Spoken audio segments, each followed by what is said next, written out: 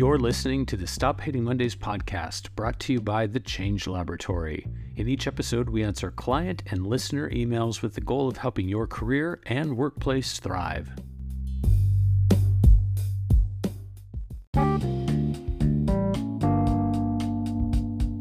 People are often surprised when we talk about passion, which, given that the Change Laboratory is all about helping people become more personally and professionally fulfilled, is something we talk about a lot.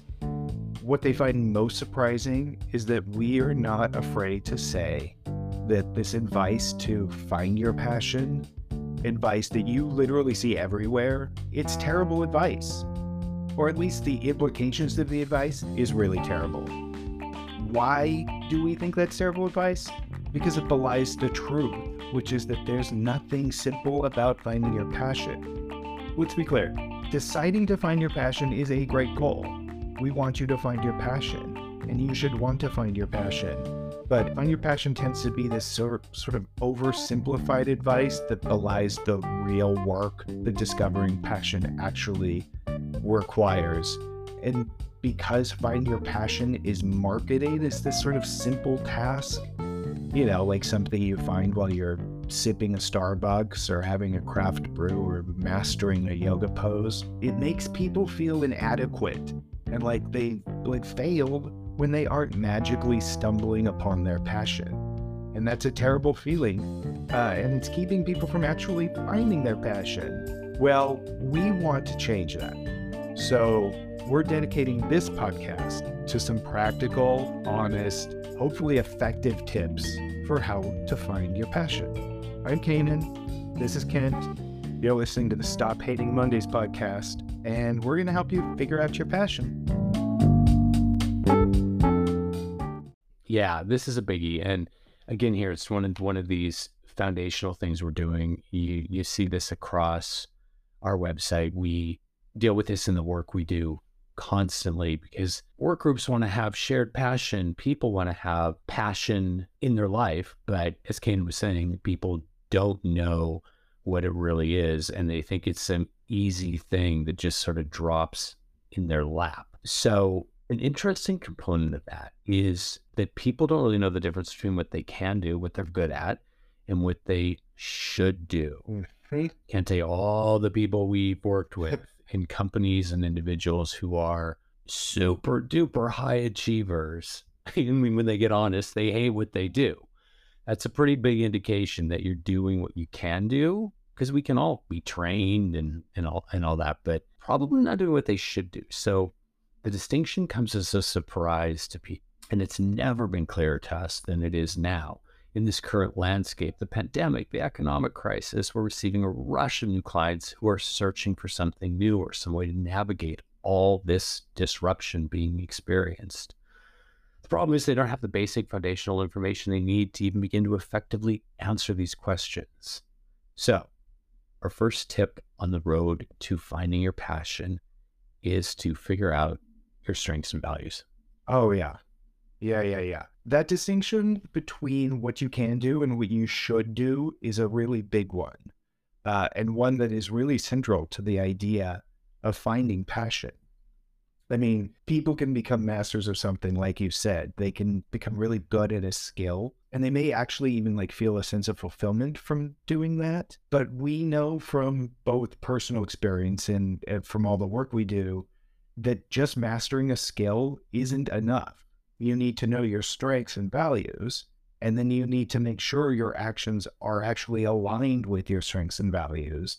And that allows you to really plus up that feeling of achievement to what I would say is the level of true passion.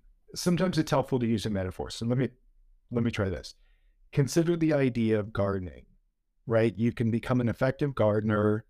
You can get plants to live, which is a real skill. But knowing how to keep plants alive is a much different thing than making a garden actually flourish.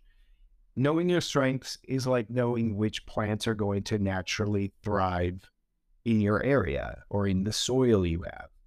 So instead of randomly picking seeds or plants and busting your butt to make them live, you're doing something different. You're picking plants that are naturally going to thrive.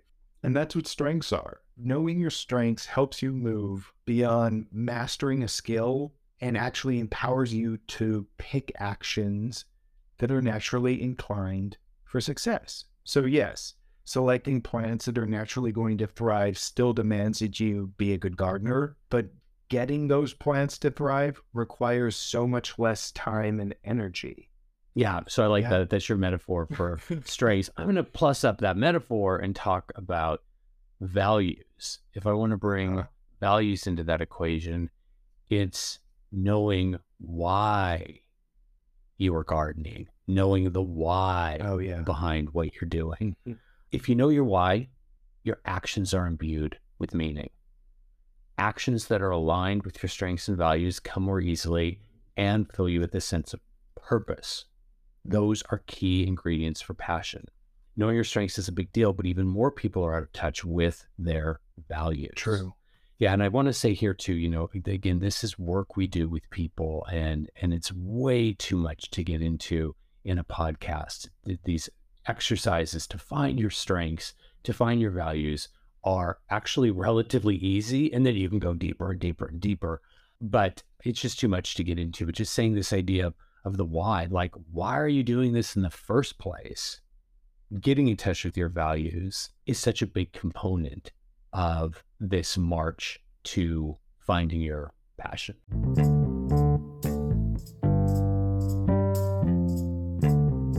A life is made of many components and many roles, but there's only one you.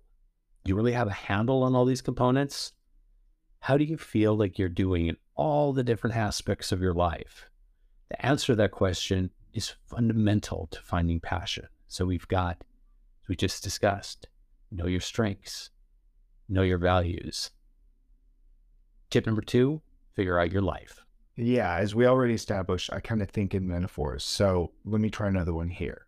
Picture a wheel that is divided into several segments, like a pizza. Now I'm mixing metaphors, but for this wheel to work, each of the segments of that wheel need to be complete. If you've got a segment that is missing or it doesn't meet the other segments, the wheel's just not going to roll smoothly. And now imagine that wheel represents you, your life, and each of the segments of the wheel is a different part of your life. So like your finances or fitness or your family. Nutrition, community, giving back. Yeah. What we recommend doing is looking at each part of your wheel, all those different little segments, and then giving them a score. So I'm going to say my finances feel like an 8 out of 10, or my fitness feels like a 5 out of 10. I'm identifying how I feel about the different aspects of my life. And what that allows you to do is see where there are gaps in your life. You can recognize and start to really be honest with yourself, like my finances are a mess, or I feel unhealthy. Yeah. It's identifying those areas that helps you understand why your journey is going to be bumpy. Yeah, so you envision that pizza or the wheel moving along, and there's all these unevenly healthy or unhealthy segments, and it's creating a very uncomfortable ride. So the idea is to smooth out that wheel, smooth out that pizza. And the best way to do that is to, start focusing on bringing up those numbers so you have a complete, whole, even wheel. And a big part of this is getting rid of shame, because there's so many things that, we feel like we're not good at. We give our fitness a 1 because we never exercise. We don't like our bodies. We don't like the way we move, and we're uncomfortable in our own skin. Part of this facing each slice of your life is about naming it, knowing what your relationship with each slice of your life is, and sort of working on those slices that need the most work to start creating a fuller, even wheel.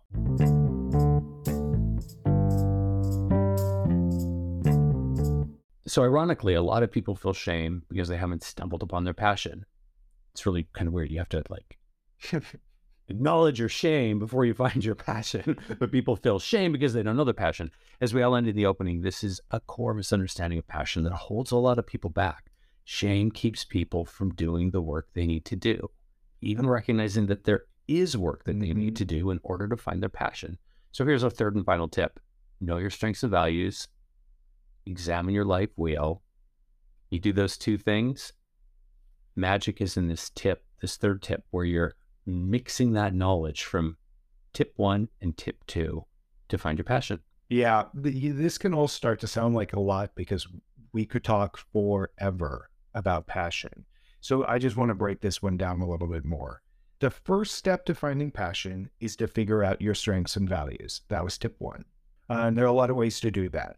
And if you need help with that, get in touch. The second step is to look at your life wheel, what we just talked about in tip 2, and start using your strengths and values to bring each segment of your life wheel up to a higher ranking. You're using your strengths and values to make your wheel more complete. So you may be thinking, wait, hold on a second. Tip 1 and 2 equals tip 3? Well, yeah, that's exactly right. You simply can't find your passion without doing steps 1 and 2. You can't even try to find your passion without knowing your strengths and values and having a really clear understanding of your life. Yeah, I mean, so the way you're doing this is you have this core knowledge of your strengths and your values. What am I naturally good at? What am I naturally inclined to do? Your values, what's the why behind it? And you're able to take that knowledge and apply it as you look at each slice of your life.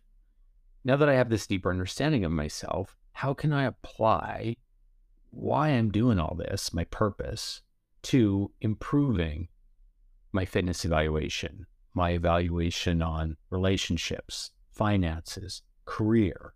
It's the interplay between the awareness of your strengths and values and the understanding and honest assessment of your life wheel that creates the magic, this, what we're calling tip 3.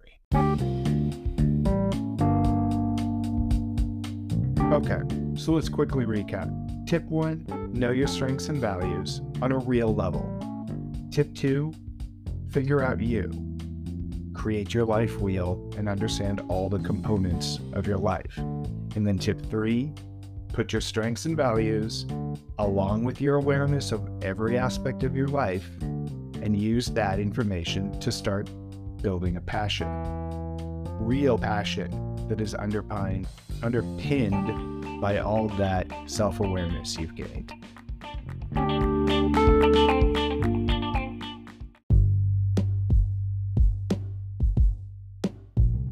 Do you have a question you'd like answered here on the Stop Hating Mondays podcast? Send an email to questions@stophatingmondays.com. Also, visit thechangelaboratory.com for information on the services we provide, along with tips and tools that drive fulfilling careers and propel organizational effectiveness.